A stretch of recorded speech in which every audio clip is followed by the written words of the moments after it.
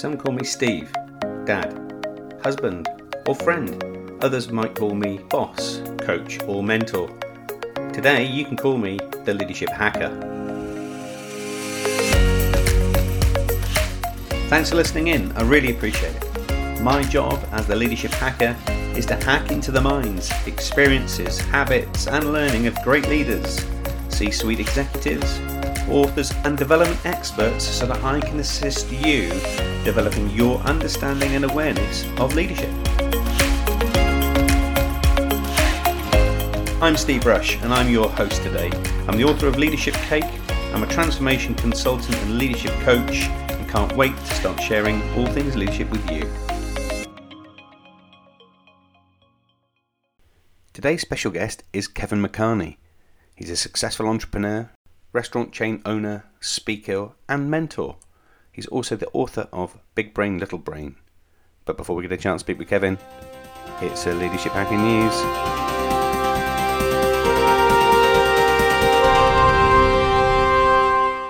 There's a communications theme in today's show. So having spoke to hundreds and hundreds of leaders around the world, we've distilled the top 5 communication hacks to get us going. For many of us, and for many companies and industries around the world, communication has changed drastically. And for many of us, our tried and tested communications methods may no longer work as they used to. Now this might not seem like a big deal, right? But considering how many online collaboration tools there are available, even the choice of your online tool can make a difference to how you're communicating based on quality and experience. And when we change our communications channels, we fundamentally change how we also communicate, whether that's conscious or unconscious. So in the transition to remote working, we all knew video would be an important thing. And a lot of us still try to avoid using video if we've had a bad hair day or we're feeling lousy or we just want to put some really casual clothes on. But think of how many video conference calls you've had where most of the participants have kept the camera off. What's happening for you unconsciously? Well, Tracy Brower, author of The Secrets of Happiness at Work, says it's a mistake to avoid using video. And she outlines those reasons as video demonstrates responsibility, communicates confidence, will help build trust and rapport, will help you engage, and video can make you memorable to other people. And Tracy goes on to explain, of course, video may not be appropriate all of the time, but situations where it's preferable, take the advantage of making yourself known. When we start skipping into writing, many of our in-person conversations have turned into emails, MS Teams messages, texts, notes and project management apps, and intuitively we tend to send simple texts or messages. But the problem is that you lose a lot of context when you turn your verbal words into text. Business communications expert James Chartland explains what this means. He says, "We can't see smiles or friendly expressions, we can't hear a person's voice when we read an email, we're missing the details that help us perceive the mood of the moment. All we see are blunt words, black and white. Lacking those important visual and auditory cues makes us fill in the gaps." So hacks when writing: ask, don't tell. Direct instructions can often seem as demands. Try and avoid using exclamation points or overusing them. But if you do want to make a sentence sound upbeat or happy, then that's the right time to make a statement appear less flat. Start your message with a disclaimer. If you're given feedback or addressing a difficult topic, start with a sentence that says you're writing with kindness and a smile. Positivity helps. When you're communicating, explain your intent. It might seem obvious, but there is a real short of digital body language when you were online and on our Teams or Zoom or Slack meetings. And because there are less physical cues to clarify our intent, people assign meaning to all sorts of non-verbal things that we are trying to say but do so unconsciously. So the hack here is by stating intent early, people understand where this comes from, where the message comes from, and it removes the ability for them to start deciphering their own meaning of what you're trying to say. Use storytelling to make your message more engaging. Think of how many dull meetings you've been into where you just didn't really get to understand what the desired outcome would be. The hack here is to zoom out, to think bigger before we go deeper. And sometimes we get so enamored in the deliverable, we lose sight of the larger story or the larger strategy, and we focus too much on the detail. And sure, detail is incredibly important, but if people understand how it connects to a bigger story, they're more likely to pay attention and more likely to take action. And finally, focus on your communications by creating an experience. Jennifer McClure, CEO of Unbridled Talent and Disrupt HR, says that the adoption of a new communication tech wasn't always as strategic as it could have been. Jennifer says that a major failure of adding in new communication technologies is they're often implemented without a clear goal, which leaves holes in our internal communications, and other communications tools get added to patch these up, and in turn it makes a mess of the whole communication system. But as communicators, we own it. It's up to us to create an experience that unifies the people that are paying attention. So use one platform, but use other tools if they add value. If they don't, ditch them. That's been the Leadership Hacker News today. We always love hearing your stories, so please continue to get in touch. Kevin McCarney is our special guest on today's show. He's a successful entrepreneur, founder and CEO of Paquito Mas chain of restaurants. He's a speaker, mentor, and author, and his latest book is called Big Brain, Little Brain. Kevin, we're delighted to have you on the show. It's a pleasure to be here, Steve. Thank you so much for your time. So you have a really great story to tell, and I'd love to kind of get into a little bit about how you arrived doing what you're doing today, because it's not a traditional route that you took and actually involved a little bit of an epiphany along the way. So maybe tell us a little bit about the backstory. Yeah, thank you very much. Well, I grew up in a very, very big family where winning the argument was the rite of passage. I had 4 older brothers, 2 younger sisters, and my parents, and we were constantly arguing about different things. I learned how to win the argument. I learned how to deal with lots of different situations because we moved so much. I think we moved 8 times before I was 11. And so I got used to dealing with reading people before I could even read a book. And I went to work early, and I got a job at Universal Studios when I was about 19, and I became a tour guide there. And I thought, oh, this is really cool. All I have to do is say the same thing every day, and I'm good, right?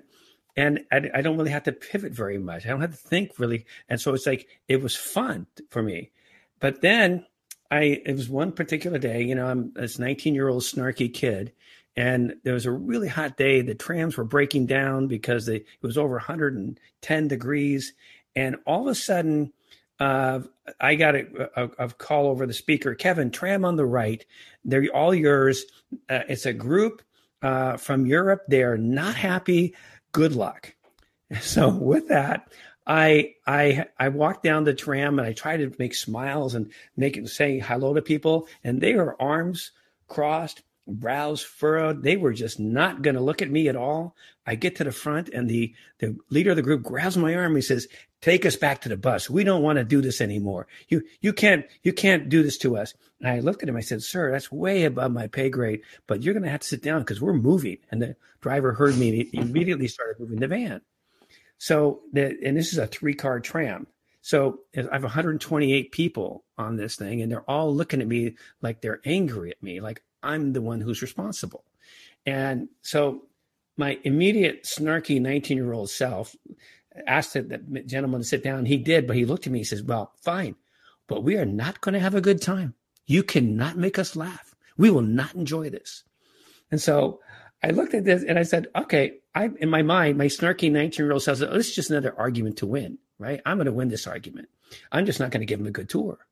I'm not going to point things out. I'm not going to show them different things that they'd pay to see. I'm not going to do that." And then in the front row of the second car was a family from the Midwest who was completely sunburned like everybody else because of the time in the sun. And they had big smiles on their face. And they had T-shirts from the football team that they liked, so I could see where they were from. But they were smiling at me. And I looked at them, and I didn't realize that in a split second, I just made a decision like, wow, instead of giving a really snarky tour, I'm going to give this family the best tour I can because they're there to have a good time. And so that's what I did. And I began to give that tour to them slowly but surely, the people around them came along on the tour and they all started laughing. By the end of the tour, everybody was having a good time and laughing, except for the grumpy leader. But it was amazing to me that I didn't even know I had that in me. I didn't know that in a pressure situation, I pivoted from being this kid who wanted to get back at this group to somebody who wanted to make these 4 people happy because they were smiling. And so the group said goodbye to me. They were very friendly, but the family waited to speak to me. The father looked at me and said, "Son, you really turned that group around," because they were not happy. And I looked at the family and I said, "No, you turned them around. Your smiles gave me permission to switch completely to a different attitude." And I said, I was going to have a completely different tour. It was not going to be friendly. It was not going to be nice. But instead, I gave that tour. And the mother, I can feel her hand to this day, puts her hand on my shoulder. She said, "Well, I want to thank you for choosing to give us that tour, because we can never afford to be in California again. This is the only time, and this just made our vacation." Wow. So I had no idea the power that I had, even as a tour guide doing my job, on these people's life. It's an amazing story, Kevin, isn't it? You think about the whole principle behind what makes people tick. You could have changed and made a bad day for dozens of people, right? Oh, so many, and myself included, because what I didn't see until the end there was one of my supervisors getting off the back row of the tram, because he was auditing me to see how well I was doing. So you can imagine where my career would have gone. And it's a good idea for everything in life. You don't know who's listening sometimes, but in this case, it was a lesson to me that the word she said, chose, that stuck with me for a long time. So I'm trying to understand what's happening in pressure situations where you can pivot from one attitude to another one in a split second under pressure. And what I realized, and I started doing so much more research on this, which was one of the genesis of the book, is I started making notes throughout my entire career as to how people handle different situations. What I particularly love about the story, because you tell it in the book, is you've described throughout the book, actually, this whole kind of neurological response to how people deal with communication, except you've done it from a non-medical, non-textbook perspective and used your own life choices and experiences in playing it back for people to understand in simple terms, right? Yes, absolutely. Because I think that when I was I started my own restaurant company after that, did a bunch of stuff, then started my company.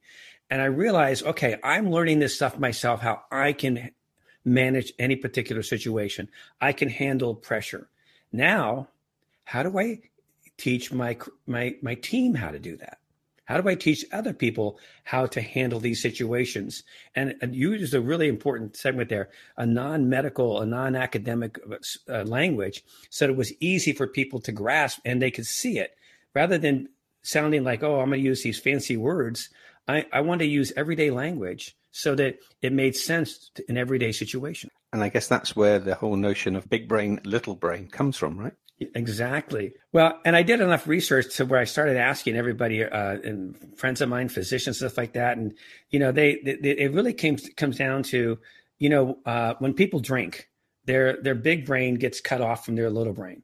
The little brain is that reptilian fight or flight brain. And the big brain is that neocortex, all the smart stuff that we know what the right thing is. And what you realize is different influences, whether they're chemical or environmental, have an impact on the way we communicate. Our communication is in constant state of evolution. We're learning from the people around us. But one of the things I noticed, and I started really understanding, is that the big brain is that brain that's in control.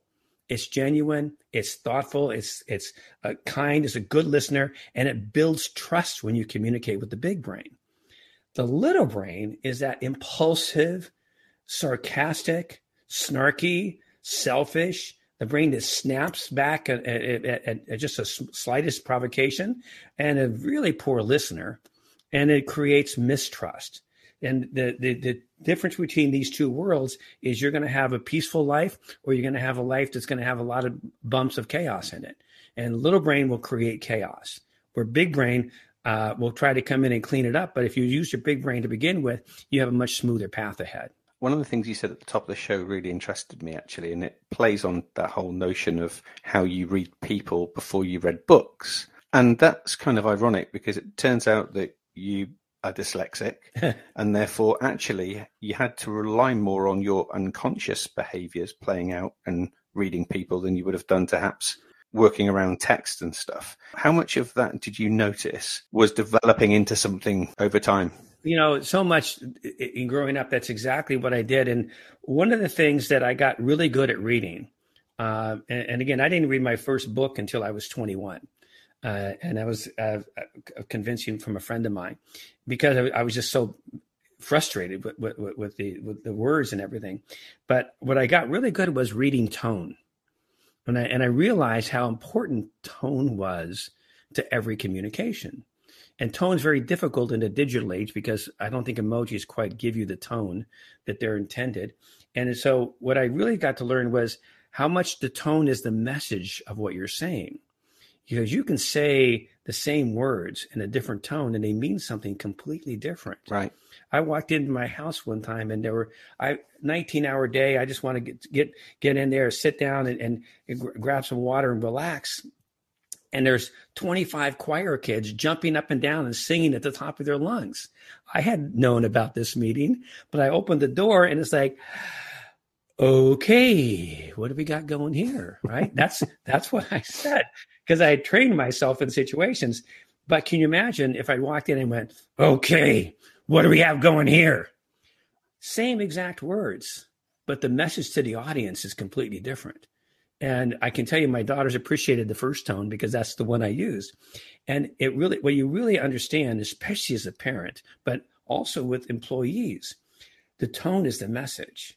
And if you can control your tone, you can control the conversation. You can maneuver any conversation. And the most important part of that is that tone is usually the first thing that begins to escalate in a conversation that turns it into a confrontation. Yeah.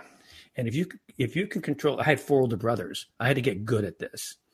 Right? So I got really good at managing my tone and pulling other people into my tone instead of following them into their little brain tone. And you call out in the book, actually, little brain activators and big brain boosters, right? Yes, that's correct. Yeah. Got it. So what are they and how would we use them? Well, little brain, and in the book, we have the little brain words in that, but it really comes down to what people think about you is the last impression that you made on them.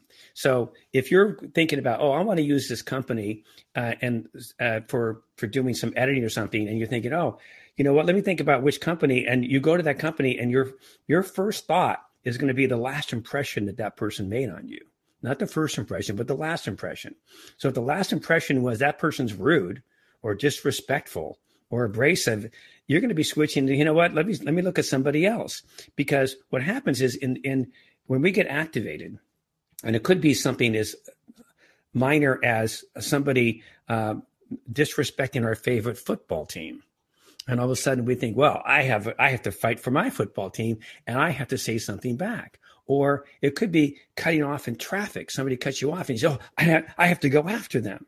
Or just somebody being loud in a movie theater.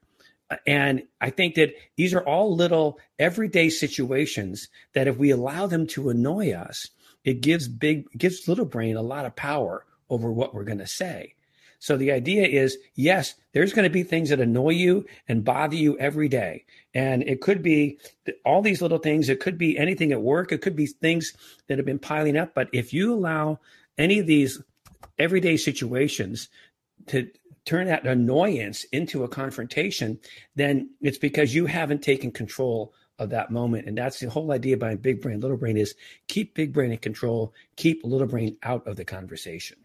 I remember when we first met, Kevin, we talked about this whole notion. One of the things that I found really inspirational is your ability to what you call find neutral. And often that's the bit between where people are activated, triggered, other language in other walks of life, and that emotional response kicks in, is often then too late to tap into your big brain but you find this bit in the middle called neutral. And I think that's a really essential part then, isn't it, of how we then learn how to respond, right? Exactly. And as we mature, we get better at it. And the more we use neutral, the more natural it becomes for us.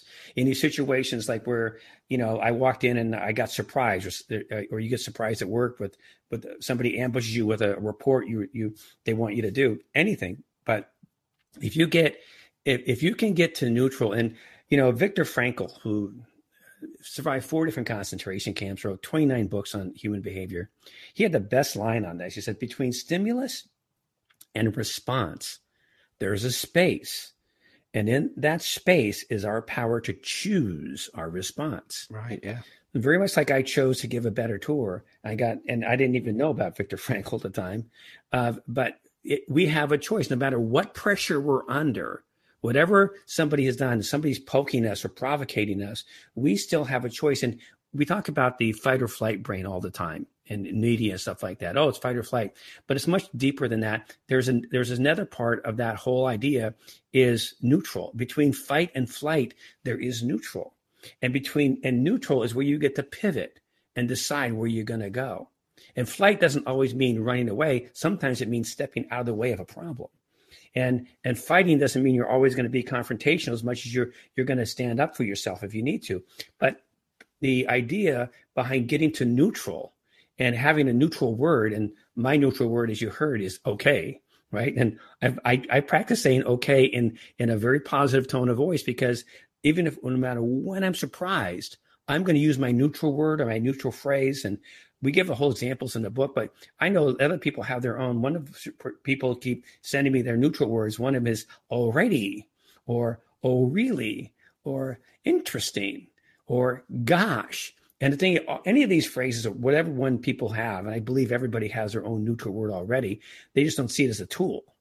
And it's a wonderful tool, because if you can get to neutral under pressure, it's an immediate awareness that, oh, I had better not let my little brain finish this conversation, because it's going to create a problem for me that I got to clean up. I got to bring my brain into here to finish this off. That's what neutral is. And the more you use neutral, the more you use that neutral word, the better you're going to be, because it's going to make you stronger and stronger. So the importance of having a neutral word is really essential, isn't it? Because without it, I guess you would then trigger more little brain activators. Yes, exactly. And I think that what will happen is you fall into a little brain cycle of, oh, what's the next little brain thing I can use or say, if you don't realize, because the neutral gives you the awareness that you need in that moment, where if you could just use your little brain, somebody else is going to respond with their little brain, and you just get into a little brain cliche war of talking back and forth, and you get completely off topic, and you get away from even the conversation you were in. You get more into a reactionary comment. And without that, can you still get into neutral, or does access to big brain become really difficult? No, you can get into neutral at any point. And I think that if, let's say you've gone down the road a little bit and you've made one or two little snarky comments, as soon as you become aware of that, you can go, oh, I probably shouldn't have said it like that. Let me rephrase that. Let me go back. And that's where big brain takes over, because it really does. You're constantly evolving in that conversation. You're constantly going to have different moments of awareness. But if you can know that your neutral word is I see, or oh, really? Or you want to take some time, and let's say somebody puts pressure on you. Well, what do you think right now? And in the book, we have a section where we talk about time parachutes. Give you a little time before you answer a question. And, one of the things, that I don't like to do is when I'm under, somebody pushes me, answer this now. Right. I go, you know what? I need a little more time to ponder that. That's a really interesting thing. Let me think about that. Let me give that some more thought. Let me give it the thought it deserves. Something like a time parachute gets you out of a lot of sticky situations when you get into them. And I think it's one of those graceful exits that keeps you out of little brain. It also gets you straight to neutral. Yes, exactly. And it's a tone of voice. I never realized how critical it was. But if you watch any movie or any TV, you'll see how manipulative tone can be. So in the virtual world, how have you seen this change? So obviously you can hear tone, but I wondered if you could see tone through the way people are typing or the way that they are using emojis in the digital world.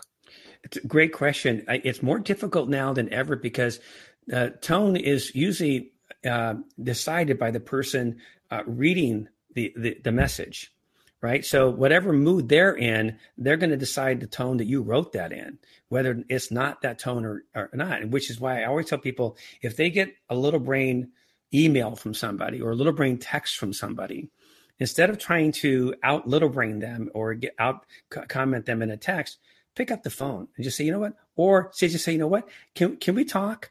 Can we have a conversation?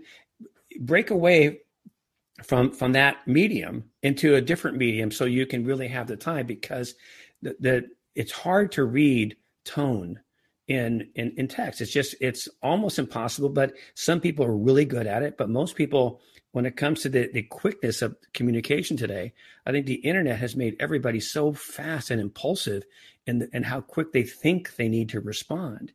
And one of the things we discuss is, no, you don't need to respond right away. Give yourself some time, process some of the comments, especially in a business environment or even a family environment where you get an email where somebody was obviously upset or frustrated. It's a good idea to ponder for a little bit before you respond to that. And it really is go to neutral and think, what's the best response I can have for this person in this moment and in this particular communication? I'd never really joined the dots together, actually, in so much as when you receive written word, you read it in your own emotive state. Of course you do. But actually, now you've said it out loud, it makes loads of sense. And that's why lots of people read the same text and get a different message, right? Yes, absolutely. And I've been the guilty party on several of those over the years. And I think that one of the things, and I've also been the receiver of so many, where I look at something now and I really trained myself. And I think that when it comes to communication, we have to constantly be in a state of improving, evolving, and training ourselves to get better. We have to practice our verbal muscle memory, really, to get better at how we respond to different things. And I'm grateful that I've had the time to sort of focus on this for the last several years. And to help that muscle memory as well, in the book, you call out some little brain baggage words. I just wondered if you could share to our listeners what they are and how we could maybe use them to help our communication. Yeah, what we call out in the book, there's 7 different areas of communication where all these different principles show up that I talk about, whether it's control, tone, words, time, responsibility, power, and awareness. These are the 7 areas where all these things can show up. But little brain, these baggage words is the last impression you made. And it's the last thing you said or the last interaction you had with that person. And so if you're little brain, you're going to have under control, you're going to rude and you may have undertone, you maybe have disrespectful and words abrasive. People know this stuff. They remember this. They remember the little brain component of your last communication more than they remember the big brain component, because they'll remember if you were immature or snarky. They'll remember that. And a big brain, legacy words, you've got to work harder to make people remember those, whether it's sincerity or trusting or welcoming, considerate.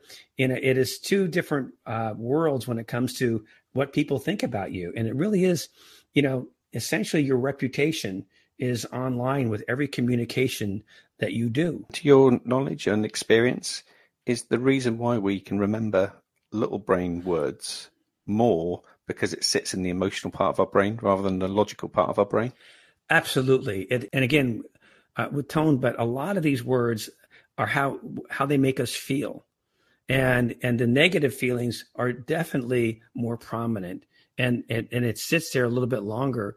And, I think that you can erase these words, by the way. You can get rid of the negative little brain baggage words by recognizing, with this person, the last time I talked to them, I think I was a little bit rude.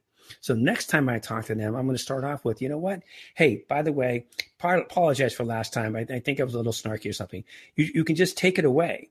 And that's the beautiful thing about anybody that you've had a difficult communication with. You can go back and look where you may have made a mistake, and you can undo it. You can erase it, by going in and literally addressing it and dealing with it, so that they can say, "Oh yeah, okay, I remember that, but he said something and he apologized," or they said, "Oh yeah, it was for a different reason." The idea is you always have control over this communication. Even if you said something wrong, you can go back and fix it. So I guess falling into the trap of little brain language, little brain words and baggage words, that's natural behavior because we've learned that way of doing things, and we've learned a response set in response to different emotions or events. So how can we make sure that we are spending more time in the big brain? Well, I think the first thing you can do is every day, you can take a look at where you're at and recognize that you get up in the morning and go, okay, what's going on today? Is anything wrong physically? Is there anything bothering you emotionally? Is there anything? What are some of the outside influences that might be controlling you today? And so if you go through that and go, yeah, you know what? I got this report due, and I'm under anxiety. Just go through, and there's a whole list in the book that people just check them off. There's 8 little areas, check them off to make sure that if you know you've got something, a situation that's going to go into little brain, you know that going in, which means you can stay in big brain much longer. And it really is a daily checklist of making sure you can do that. The other thing I think is the most important thing is every day wake up with the idea that if you control your tone, you control your life. I like that. Very powerful. The same words, different tone, different outcome. Yeah, different outcome completely. And that's the greatest lesson because, I've seen it so many times, and I've given so many presentations to different groups. And you watch sometimes when you talk about neutral, you see light bulbs go off, and I have people practice their tones. I go, okay, say this word in an angry tone. Now say this word in a pleasant tone. And when you really use a little bit of tone training, all of a sudden you get people immediately become aware, oh, and it's because we're not taught this in school or when we were growing up. We gather our information on communication by the environments we're in. And if the environment doesn't teach us, then we've got to go out and find it somewhere else. So here's the thing. It's a really interesting point you just come across, actually, and I've had this conversation with a number of people over time. What's the reason we don't teach this stuff at school? I think interpersonal communication is sometimes seen as it's not academic, and it's not something that people have paid attention to. My local school district is beginning to pay attention to because, everybody's talking about mindfulness, right? Well, mindfulness begins with the way you communicate. And I'm pushing them to do something along the lines of getting people to communicate. And again, not just about, how to handle confrontations or things like that, but really how to communicate more effectively. And I think they just, from an academic standpoint, they're looking at their curriculum and that's all they have time to deal with. So it's outside the curriculum and I speak at a school every year locally here to this group of kids because they want this message for that group. And it's outside the curriculum, but it's inside the school. And it's really beginning to help. I think it would be wonderful if more people could do this because you're right. I just think that the academic world is not their fault as much as they're not necessarily aware of this. And even my book isn't going to be seen by an academic culture as, oh yeah, we can just, even though it's laid out where you can teach this, it's going to be, they have to understand it's not based upon some academic school. This is street psychology. This is observational life psychology. And it's not about white coats and animals testing or putting wires on people. This is everyday life. And it's more difficult for people to accept. And ironically, the more academia we have, it's putting it to work in everyday life, which is where the rubber really hits the road. So actually what you have in absolute terms is the effect of all of that psychology going on, which I think is why it plays out so well. Yeah, I think it does. And I think that's why we have to always understand that we're evolving in our communication every day and every situation and every environment we're in. And we can get better at it. And I think that everybody has the ability to get better at communicating. And I think that's going to be the challenge. I think that one of my favorite stories is my own story where, I got much better at tone after my 5-year-old daughter taught me a lesson when I was under a Christmas tree trying to put up some lights, and I saw her walking up the steps of a ladder, and I said, "Caitlin, get down from there." Right. And she didn't. She kept walking up, and I yelled again, "Caitlin, get down from there." Raise my voice. Right. And I get out from the tree, and I'm about to launch a very louder, angry tone. And she looks at me, and she's got an angel in her hand. She wants to put it on top of the tree. I did not see that, which is a metaphor for life. We don't see everything that we react to. And I looked at her, and she looks at me, and I said, "Caitlin, it's dangerous. You've got to get down from there." And this 5-year-old looks at me. She goes, "I like that tone better, Daddy." Wow. How interesting is that? Yeah, because if we're tuning into our kids, they're much more pure in their communication. They're much cleaner in their communication.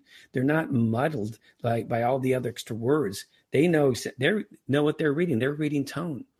So it's a wonderful lesson for me. It was a wonderful lesson, and it still is. Yeah. But it really comes down to we're constantly evolving.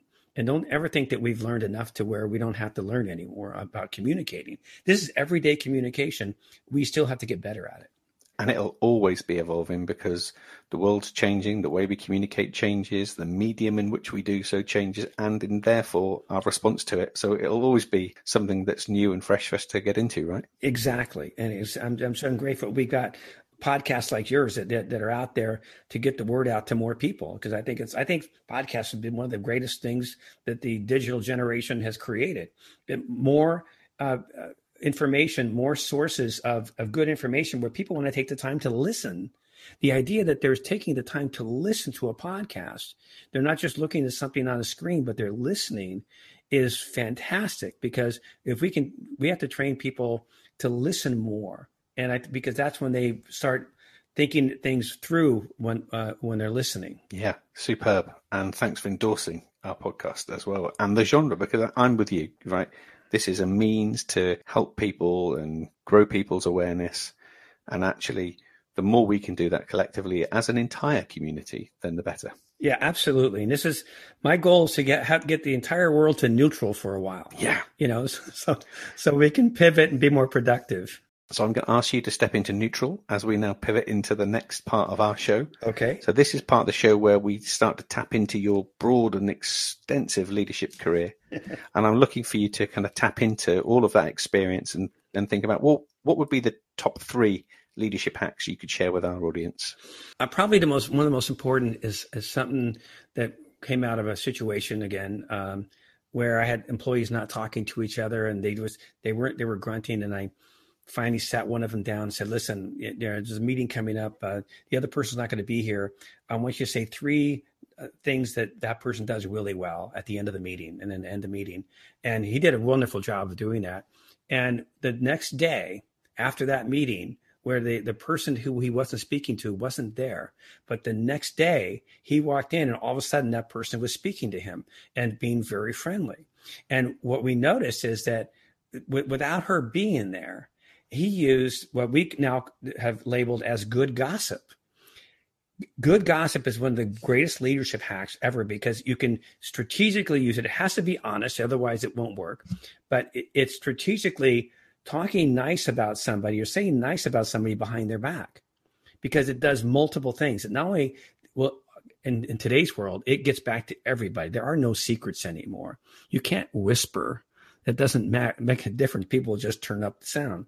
And when it comes to that internal communication of a company or anything, gossip is a cancer, where good gossip is a cure. Fantastic. Because if you can say nice things about people behind their back, it not only makes that person feel good because they'll hear it, but it makes the people that are listening to you trust you, because now they can, oh, that's really cool that they're saying something nice about somebody, because that elevates their trust level in that person.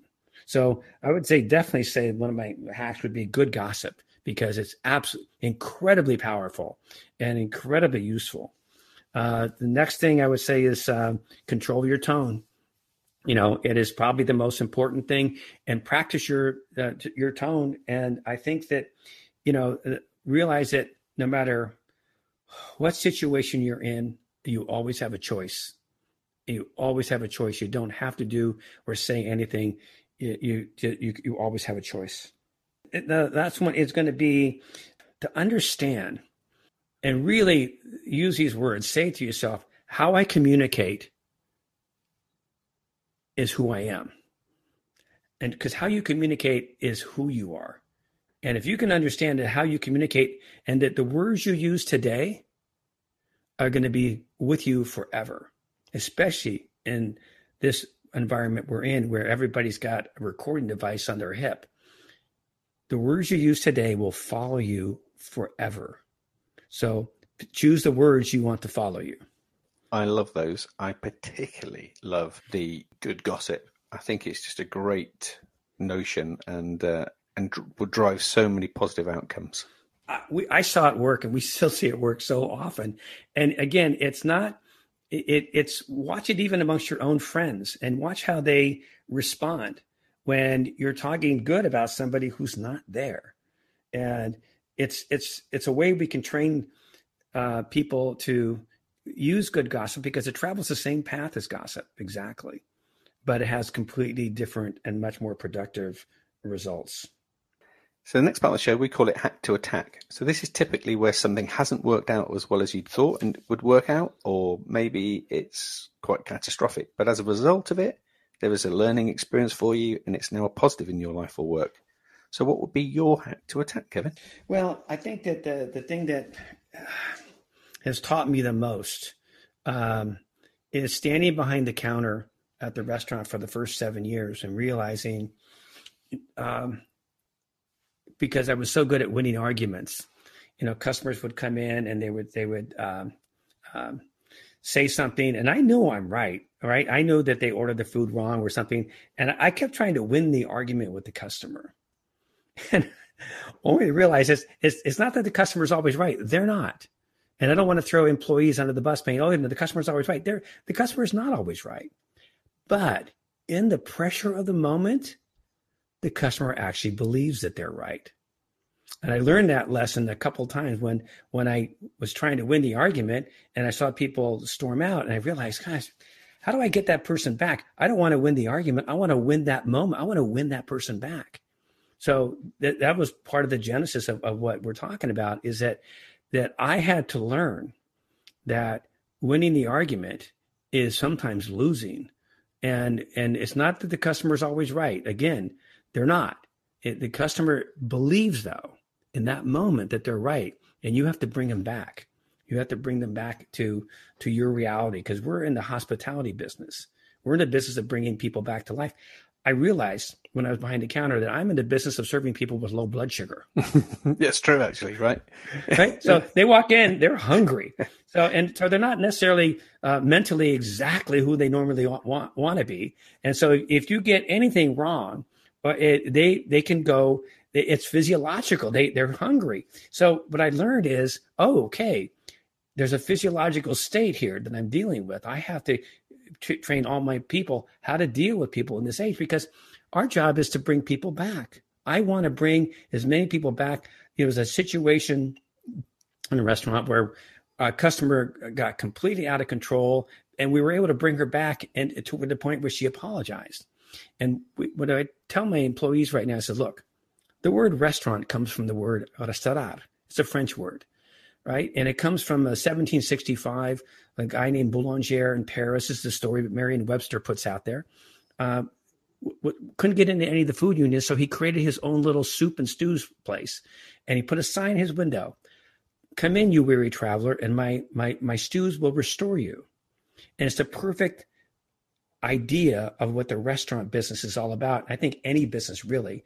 People are looking to be restored. They are looking for something to make them feel good, whether it's listening or whether it's eating.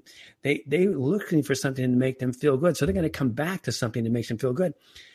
I'm in the business of restoring people. They come in, they're hungry. Somebody was angry at work. Our job is to send them back out restored. And I really, my employees have done a wonderful job of doing that for 37 years. And what's made Poquito Mas so successful, Kevin, is you put communication at the heart of all of that, right? Absolutely. Communication and honesty and freshness, and just knowing that your customers are human, and your employees are human. And you know what? You're going to work with whatever situation comes up. It will be fine. And you know, I'm never, I can't say I'm not surprised, but I'm not shocked by many things anymore. Now, the last part of the show, we get to give you a chance to do some time travel. You get to bump into Kevin at 21 and you get to give him some advice. So what would it be? Listen more than you speak, because you will learn so much more and you will know what to say when you do speak. Because my 21-year-old self was not a great listener. And I think that listening was probably the one lesson that I learned, gave me the most insight. And I think that it would be, do that, listen and don't be in a hurry. Really powerful words, really powerful. Love it. Now, having listened to you today and knowing all the great work you do, Big Brain, Little Brain, by the way, is a great read. It's packed full of tools and traps, you call it. So if folks will listen to this, I wanted to get a copy of the book or wanted to learn a little bit more about your work, Kevin, where's the best place for us to send them? BigBrainLittleBrain.com, and you can go to Kevin at BigBrainLittleBrain.com, and I return all my emails. And if they want, you can click on the link and get to Amazon to buy a book, and please leave a review, good or bad. Leave a review, whatever you feel about it. I think it's the most important thing right now is to get the word out to people. And of course, unless you're in California, you're unlikely to bump into Poquito Mas. Yes, absolutely. Poquito Mas is in LA. We've got 8 locations. We've been around, like I said, 37 years, and we make everything from scratch every day, every tortilla, everything. So it's good food, and you know, we're still in business, and I feel grateful that we've survived this last year and a half, and I know that no matter what's ahead of us, we'll deal with it. Yeah. Kevin, thank you ever so much for sharing your stories and helping us all find our neutral word. I think that's the goal for the day, and sharing your wider experience with us. And just thanks for being part of our community on the Leadership Hacker podcast. Well, Steve, I can't thank you enough for doing this. I've listened to your stuff, and it's just so healthy to listen to a program like this. It's healthy. And so I appreciate you're here. And I appreciate you too. Thanks, Kevin. All right, sir. I genuinely want to say a heartfelt thanks for taking time out of your day to listen in too. We do this in the service of helping others and spreading the word of leadership. Without you listening in, there would be no show. So please subscribe now if you haven't done so already. Share this podcast with your communities and network and help us develop a community and a tribe of leadership hackers. And finally, if you'd like me to work with your senior team, your leadership community, keynote an event, or you would like to sponsor an episode, please connect with us via our social media. And you can do that by following and liking our pages on Twitter and Facebook. Our handle there is @LeadershipHacker. Instagram, you can find us there at @the_leadership_hacker. And at YouTube, we're just Leadership Hacker. So that's me signing off. I'm Steve Rush, and I've been the Leadership Hacker.